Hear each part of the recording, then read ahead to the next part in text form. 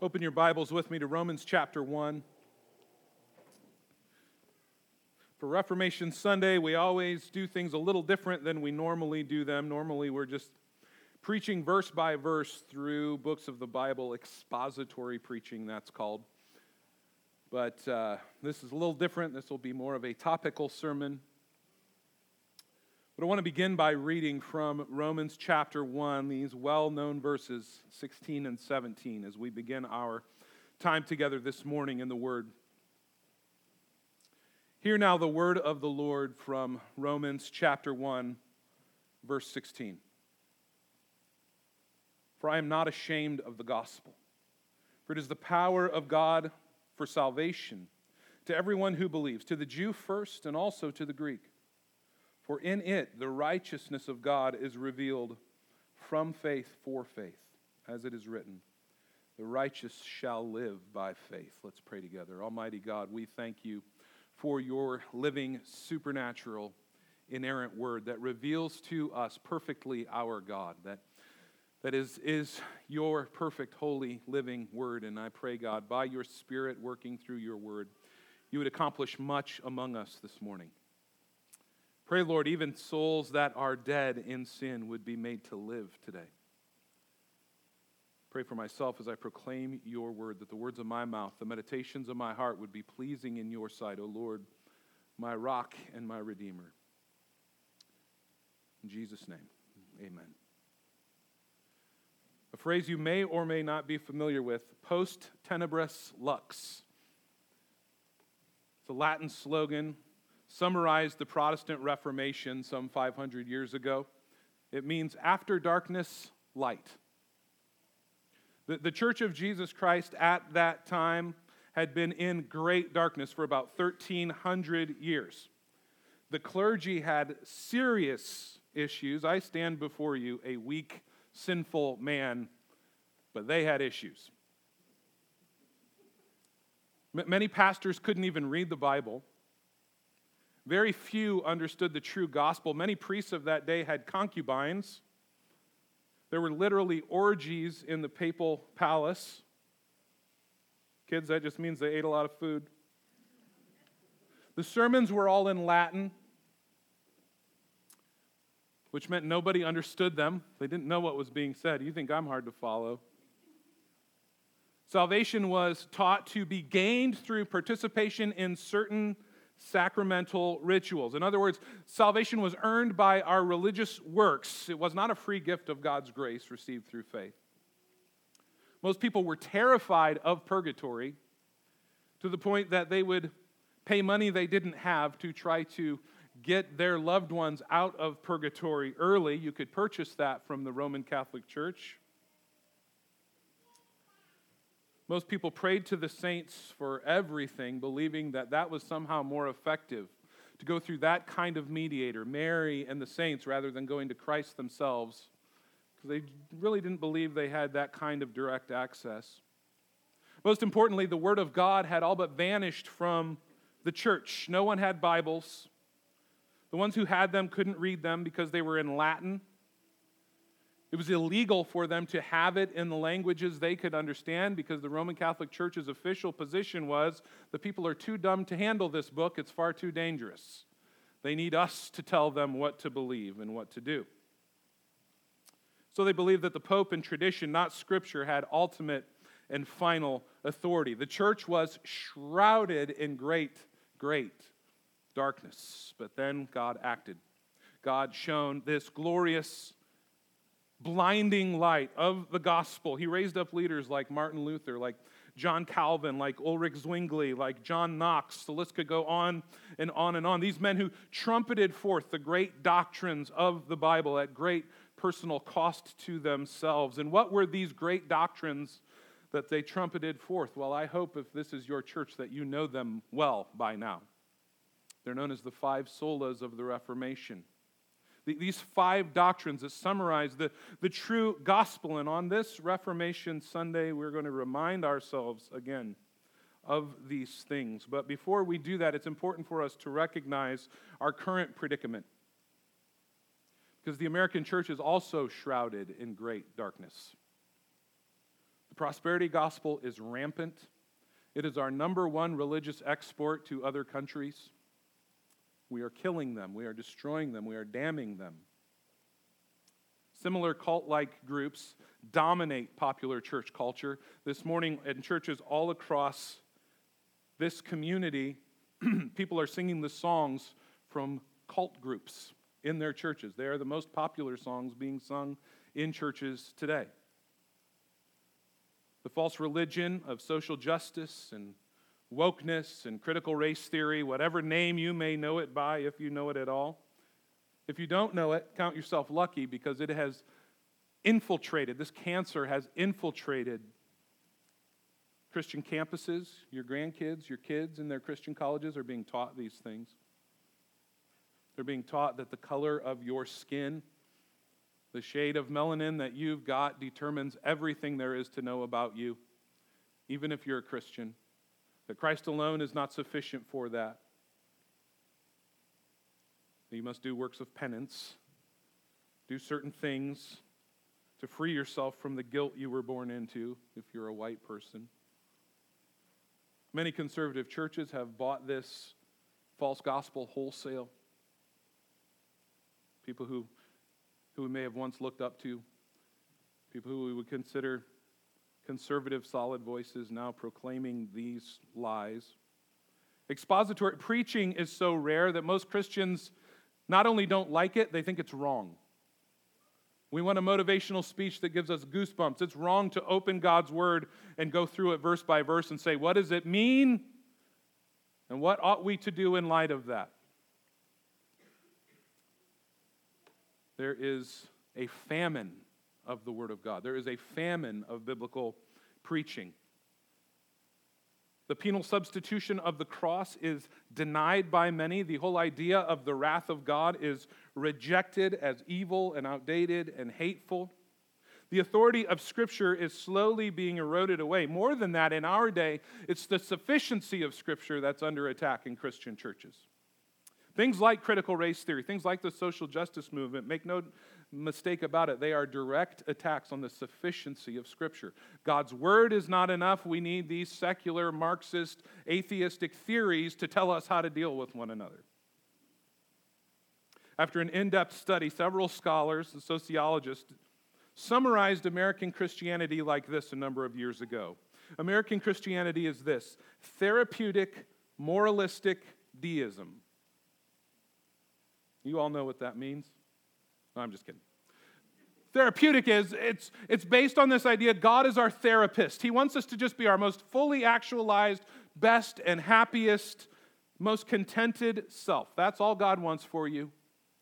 For every day to be a Friday.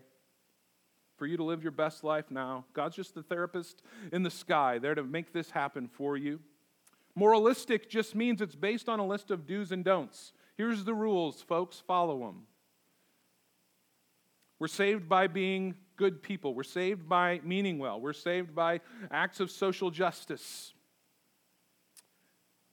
And deism just means that God is only involved just so much in our lives. Mostly He's standing back. He responds to our needs, yes. He wants to help us be happy, yes, but He would never judge. He would never discipline. This study revealed this is American Christianity, this view of God. Now more than ever, we must recover the great doctrines of the Reformation. We have not outgrown them. The Church of Jesus Christ desperately needs to rediscover these truths, or it will be in serious trouble. We're going to look at them this morning. They are so encouraging for us. First is sola scriptura. It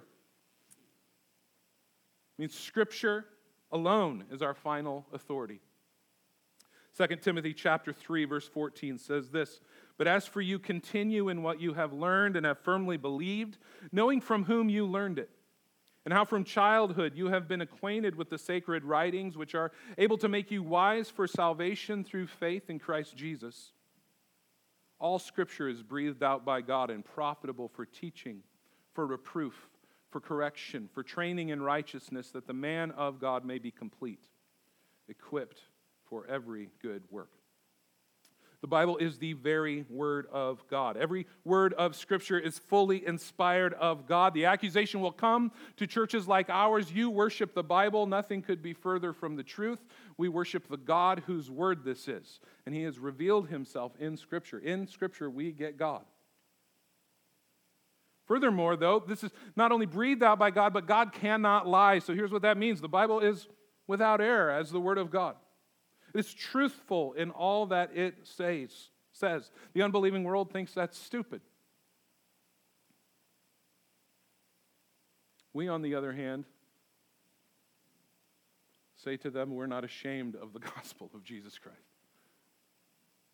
Since the Bible is God-breathed, it speaks with the very authority of God. Here's what that means. When the Bible speaks, God speaks.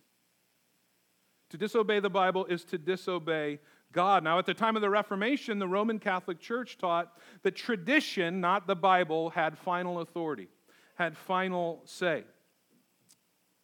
And now, we may look at that and turn our nose up, and we should, but before we point the finger at the Roman Catholic Church, we ought to look in the mirror. What's the final authority for many Protestants? Our own traditions. Popular theologians, popular culture, the claims of science, psychology, maybe above all of it, our feelings. What we just feel is right and feel is wrong. To be honest with you, many of the issues we have in this church is because our final authority is our feelings. But in opposition to all of these false authorities, the Word of God is the final, ultimate authority, no matter how unpopular that makes us in today's world. We stand on this truth. Affirming sola scriptura is an all or nothing proposition. You must settle, Christian, this issue in your mind. We also need to consider the very opposite error of the Roman Catholic Church, because many Protestant Christians totally ignore tradition to their own peril. Just me and my Bible and Jesus, and that's it. I don't want to hear from anybody else. I don't want to hear anything else outside of that. It's just me, and I'll do what I want. And they may have every person they've ever trusted in their lives spiritually, every person that's ever sacrificed for them spiritually, be speaking with one voice saying, Christians have never believed this, they've never done this, they've never acted this way. There's been one unified voice, and that individual says, I don't care. I just want to know what I feel like Jesus is telling me to do. We need to be careful not to make that error as well. The Bible must be interpreted in the context of the church of Jesus Christ. That includes church history, because the Bible was given by God to the church. We are foolish if we just throw it out. What does sola scriptura mean at Maple Grove Church? Well, one of the most practical things it means is sola scriptura leads to tota scriptura. In other words, we preach the full counsel of the Word of God.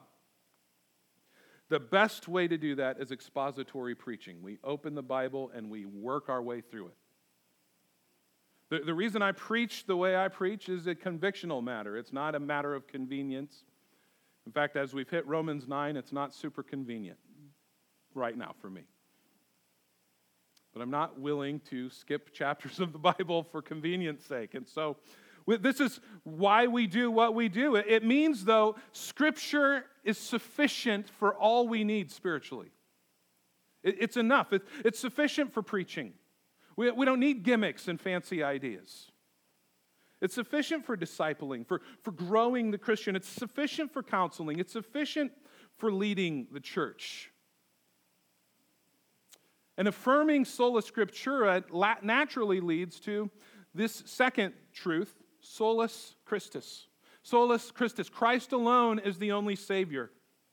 Paul writes in 1 Timothy chapter 2, verse 5, there is one God and one mediator between God and men, the man Jesus Christ, who gave himself as a ransom for all, which is the testimony given at the proper time. The Roman Catholic Church taught that we were saved through the treasury of merit, through the work of the priests, through the prayers of the saints, through prayers to Mary. That there was all this merit that had been stored up by the saints who had gone before us, and it's out of that treasury that we must draw if we are to be saved. But the Reformers said, no, it's Jesus Christ alone who is the only Savior. He is the only way to God. It is only His merit that will save. No one else, nothing else can save. Nothing else even contributes in any way to our salvation. All other ways lead only to death and destruction. Our salvation is accomplished by the mediatorial work of the historical Christ. It's in Christ and Christ alone, His sinless life in our place. His substitutionary atonement is the sole basis for our justification, for our right standing with God, and for our reconciliation to the Father. He is the only mediator between God and men. And so what that means for us is if Christ's substitutionary work has not been proclaimed, if faith in Christ and His completed work has not been called for, then the gospel has not been preached. It doesn't matter how motivational the speech. It doesn't matter how many goosebumps we might get. It doesn't matter how loud our voice gets or how much we stomp around on the stage. The gospel has not been preached if those things have not happened. Jesus is not just one way, He is the only way. This means no matter how sincere they are, the Muslim, the Buddhist, the Hindu, the Mormon, they are lost. Eternally lost. Salvation is only found in the gospel of the Lord Jesus Christ. It means you must have conscious faith in Him to be saved, trusting in His sinless life, His substitutionary death, His glorious resurrection. Jesus Christ will not share this saving glory with any other.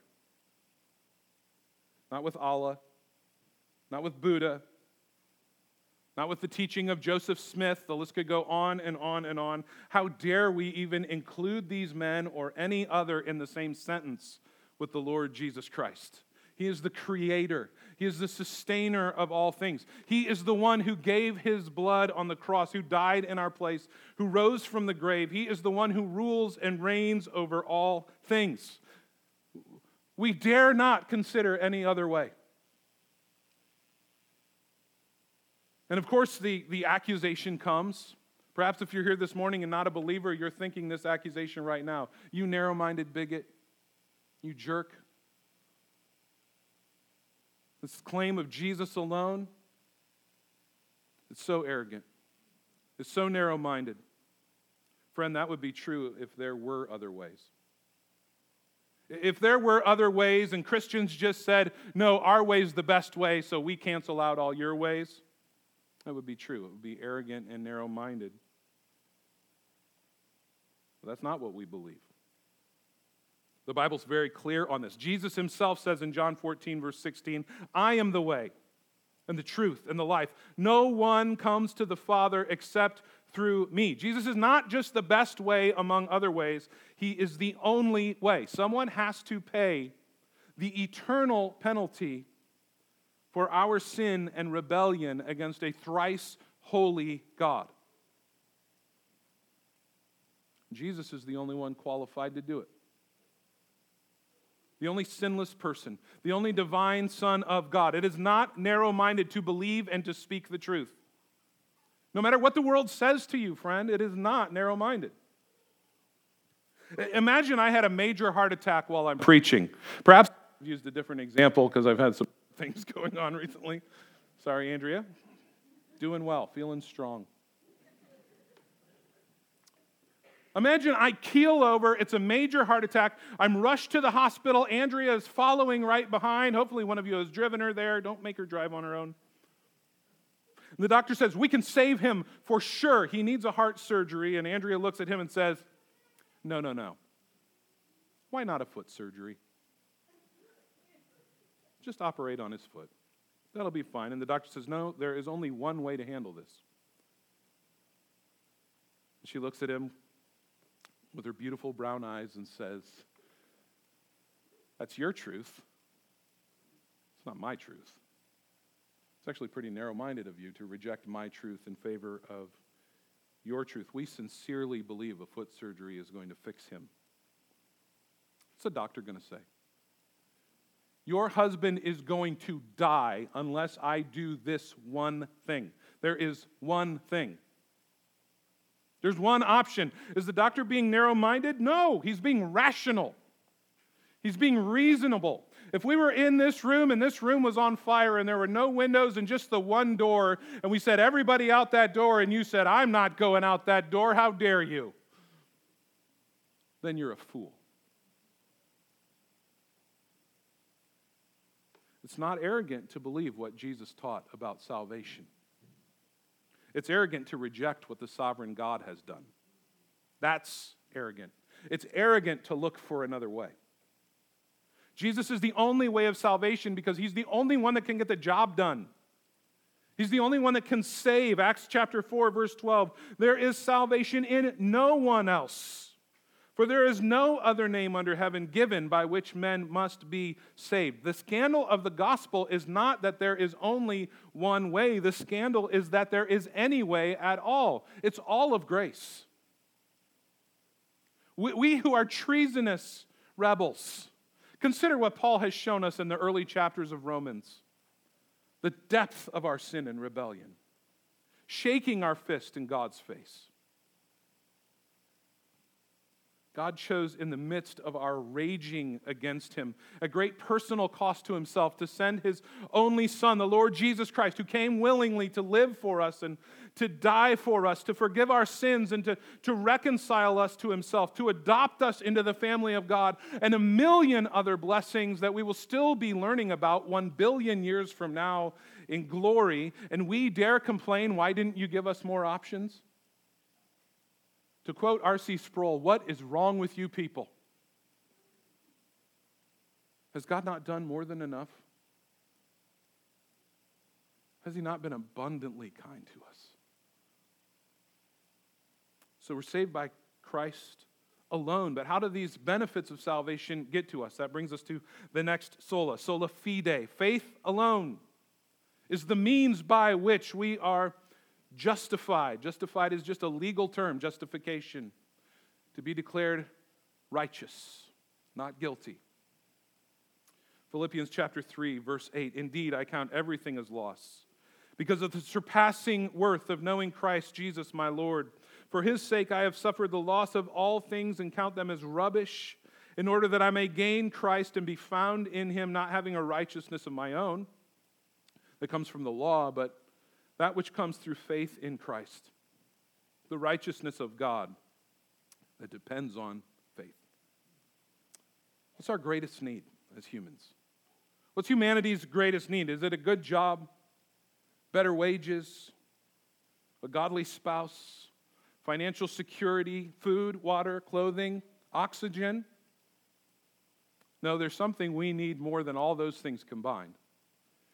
Our greatest need is this: how can a rebellious sinner, rightly condemned, be declared righteous by a holy God with that one and only perfect righteousness required for us to come into his presence? How does that happen?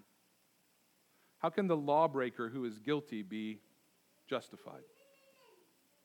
The Roman Catholic Church said we're justified by faith and by the works we produce, by our effort. Righteousness is infused into us as we do these good works. And to that, the Reformers, and I might add Scripture, say no. Justification is not a process. Justification is a declaration. Righteousness does not come from us. Jesus Christ alone is the basis for our righteousness. We are declared righteous by God, even though we are not practically righteous.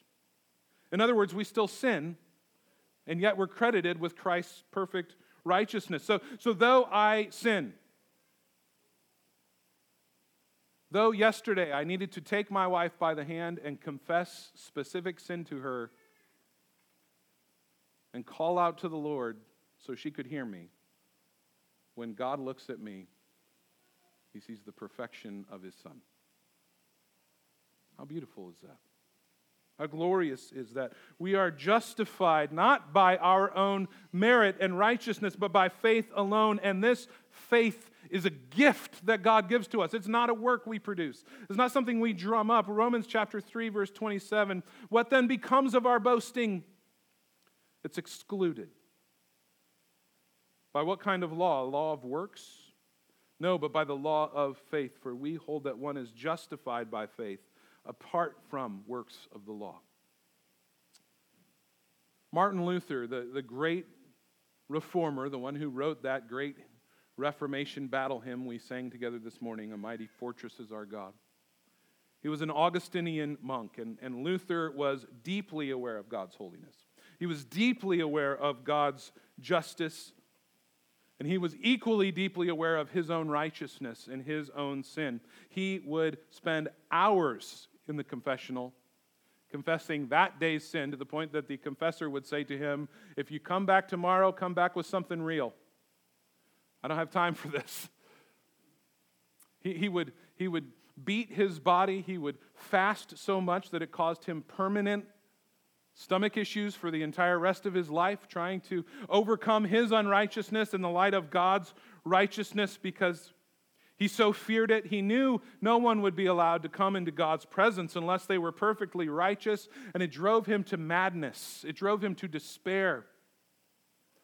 Luther would say, when asked if he loved God, "Love God?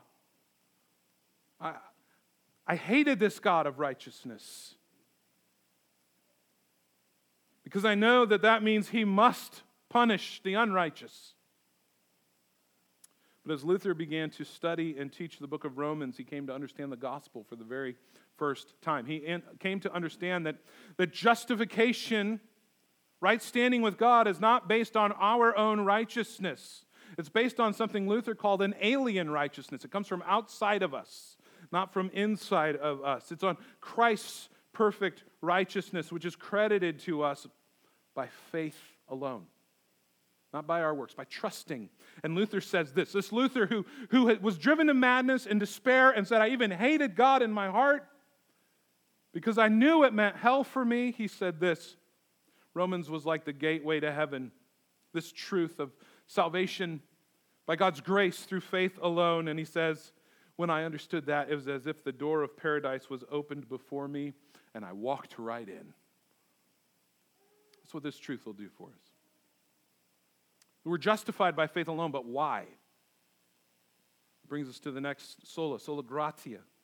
Salvation is of grace alone, from the first to the last. Ephesians chapter 2, verse 8, "By grace you have been saved through faith." This is not your own doing. It is the gift of God, not the result of works, so that no one may boast. How much more clear could it be? How do we get this faith that saves? It is a gift of God, not the result of works, so that no man can boast. Friend, if you contribute 0.5% to your salvation, you've got room for at least a little boasting. And Paul says that is not how this works. No man can boast. It is the gift of God. It is not the result of works. Grace is favor freely given to those who deserve judgment. It is a gift. That means it cannot be earned. What does it mean if you earn a gift? It means it's not a gift. You're not overcome with thankfulness when your employer gives you the paycheck at the end of the week that you worked for. You don't say, "Thank you for this grace and kindness you've shown me. You didn't have to do this." No, in fact, if you don't do it, I'm suing you because you owe it to me. Furthermore, then, a gift must be initiated by the giver, not the receiver, for it to truly be a gift. God must be the one who initiates. If the recipient is the one who initiates, it's not really a gift anymore. But God freely gave his Son to those who were not seeking this gift. As we saw in the early chapters of Romans, in our rebellion, we didn't want salvation. We didn't think we needed it. We weren't seeking it. But God gave it freely. This is the heart of grace. John chapter 15, Verse 16, Jesus says this, "You did not choose me, but I chose you, and appointed you that you should go and bear fruit, and that your fruit should abide." In verse 19, he says, "I chose you out of the world." In Ephesians chapter 2, verse 1, Paul says, "You were dead in the trespass and sins in which you once walked." In verse 4, he goes on, "But God, in your deadness," God being rich in mercy because of the great love with which he loved us, even when we were dead in our trespasses, made us alive together with Christ. By grace you have been saved. Luther said, this is the central issue of the Reformation. Are men really dead in their sins, as Scripture says, or are they just badly injured? You see, friends, what Scripture says, it's not that we have fallen overboard and we are in danger of drowning, and God needs to throw us a life preserver, and we better hold on tight and hope we can make it. Scripture says you are at the bottom of the ocean, dead. And God had to reach down, pull you up, make you live. Salvation is all of grace. In theological terms, we would say salvation is monergistic. It's all of God. It's the work of one, not the work of two. We didn't choose God. He chose us. This should humble us. We have nothing to boast in. We have nothing to be arrogant about. We have nothing to turn our nose up at anyone else about. You look at the people in the world who are out there sinning in the most repulsive ways to you, friend, you have nothing over them to boast in. Nothing but Christ. Nothing but His grace. Nothing but His mercy. You don't deserve it more than they do. You're not better than them. That's not what made God do this for you. What this ensures is God gets all the glory in salvation. All of it. 100%. It brings us to this final sola. Soli Deo Gloria. To God alone be the glory. Ephesians chapter 1, verse 3. Blessed be the God and Father of our Lord Jesus Christ, who has blessed us in Christ with every spiritual blessing in the heavenly places, even as He chose us in Him before the foundation of the world, that we should be holy and blameless before Him. In love, He predestined us for adoption to Himself as sons through Jesus Christ, according to the purpose of His will, to the praise of His glorious grace, with which He has blessed us in the Beloved. Salvation is all of God. And it has been accomplished completely and perfectly by God. And it is all for God's glory alone. This is the logical conclusion of all the other solas. They all culminate in this one great statement: to God alone be the glory. And it highlights the God-centeredness of the Christian faith. This concept that this study brought out that said what the American church is teaching is moralistic, therapeutic deism is the full opposite of the true gospel of the Lord Jesus Christ. It's the opposite of the true Christian faith, which is not man-centered, it's God-centered. It's about Him. It's about His glory. It means we must glorify Him always. Our lives are meant to be lived for the glory of God. Paul says in 1 Corinthians 10:31, whether you eat or drink, whatever you do, do all to the glory of God. He doesn't say if you have a difficult decision and there's the right thing and the wrong thing, do the right thing to the glory of God. He brings it all the way down to the most basic necessities of life. In your eating and in your drinking, do that to the glory of God. Romans chapter 11, verse 33, Paul has expounded on these great and deep theological truths. We've just gotten into Romans chapter 9 in our study of Romans. Romans 9, 10, and 11 are deep water theologically. And Paul doesn't respond at the end of that with a sigh and said, I know I had to say some hard things to you. No, he explodes in praise. The truths of God's sovereign, saving love, of His choosing, preserving love, lead Paul to this expression at the end of Romans chapter 11 in verse 33. Oh, the depth of the riches and the wisdom and the knowledge of God! How unsearchable are His judgments, how inscrutable His ways! Who has known the mind of the Lord? Who could have been His counselor? Who has given a gift to him that he might be repaid? For from him and through him and to him are all things. To him be glory forever. Amen. God is the one who created us. God is the one who chose us. God is the one who effectively called us to himself. God is the one who gave the Lord Jesus Christ to live and die and rise from the grave. God is the one who justifies us. God is the one who adopts us. God is the one who will preserve us to the end. God is the one that will one day glorify our bodies and bring us to himself for eternity in glory. It is all of God. He gets all of the glory. That's why our primary goal as a church is not to make everyone feel happy. It's not to meet everyone's expectations. It's not to fulfill everyone's preferences. It's not to entertain. It's not to attract a crowd. It's not to tug on heartstrings and make sure people get goosebumps. It's not to have people leave here saying good things about us. Our primary goal is to glorify God in all we think, say, and do. That's why we exist. It's now 500 years after the Protestant Reformation. Once again, the Church of Jesus Christ is shrouded in deep darkness. Looking from the outside, things look like they're going well. There are mega churches all over the place. Christian books are regularly bestsellers on the national list. Even at Costco and Sam's Club, they're selling Christian books at discounted prices, lots of heresy. Worship music is some of the most popular music in the world today. It is a lucrative industry.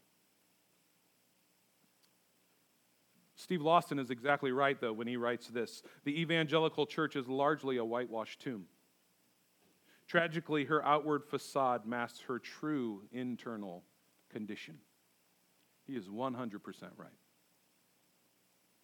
In a fascinating yet depressing recent study, a scholar listened to 4 sermons each from 9 of the biggest, most popular churches in America, evangelical churches. What we would call Bible-believing churches that believe we ought to proclaim the gospel, take it to the ends of the world, fulfill the Great Commission. 4 sermons each from 9 of the biggest, most popular churches in America. So we listened to 36 sermons. And he found these 4 obvious patterns that were in common with every single one of them. Number 1, the gospel is at best assumed, he writes.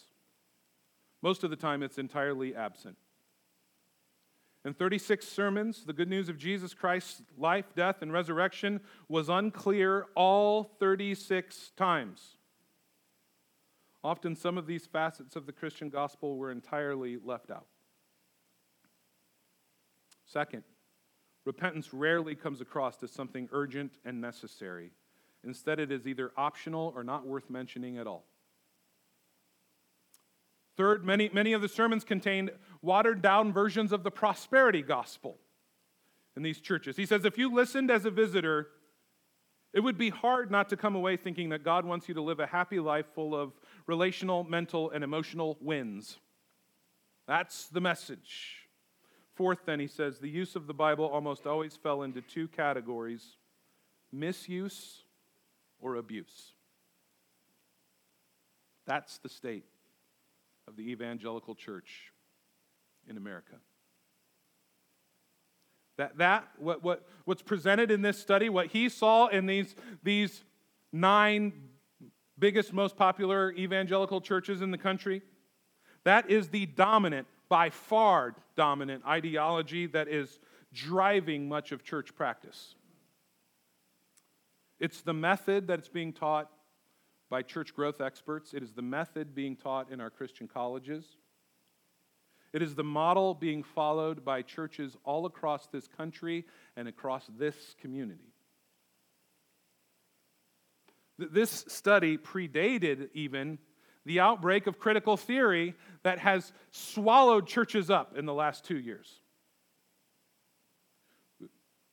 This false gospel that is being proclaimed, that is spreading like a cancer, even through the most conservative churches and institutions. This isn't even addressing that. This is just saying nobody preaches the truth anymore in their churches, and it's all about meeting our felt needs and making us feel a certain kind of way. That's the state of the American church. It is shrouded in darkness. What should we do, Christians? What do we do about that? What do we do in the light of that? Well, the first thing I would say is this: don't be arrogant. Don't look at ourselves and go, we're not like them. Thank God for that. We've got it all figured out. No, the first purpose of discernment is to turn that mirror on ourselves and say, where, God, am I guilty?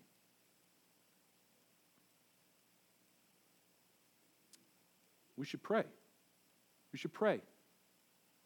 We should pray that once again into this darkness, God would shine His glorious light. We should pray that God would raise up more Christians with boldness. More Christians willing to be called names for the sake of Christ. Willing to be persecuted for the sake of Christ. We don't face the same kind of persecution that these reformers did. Many who gave their lives for the cause of Christ.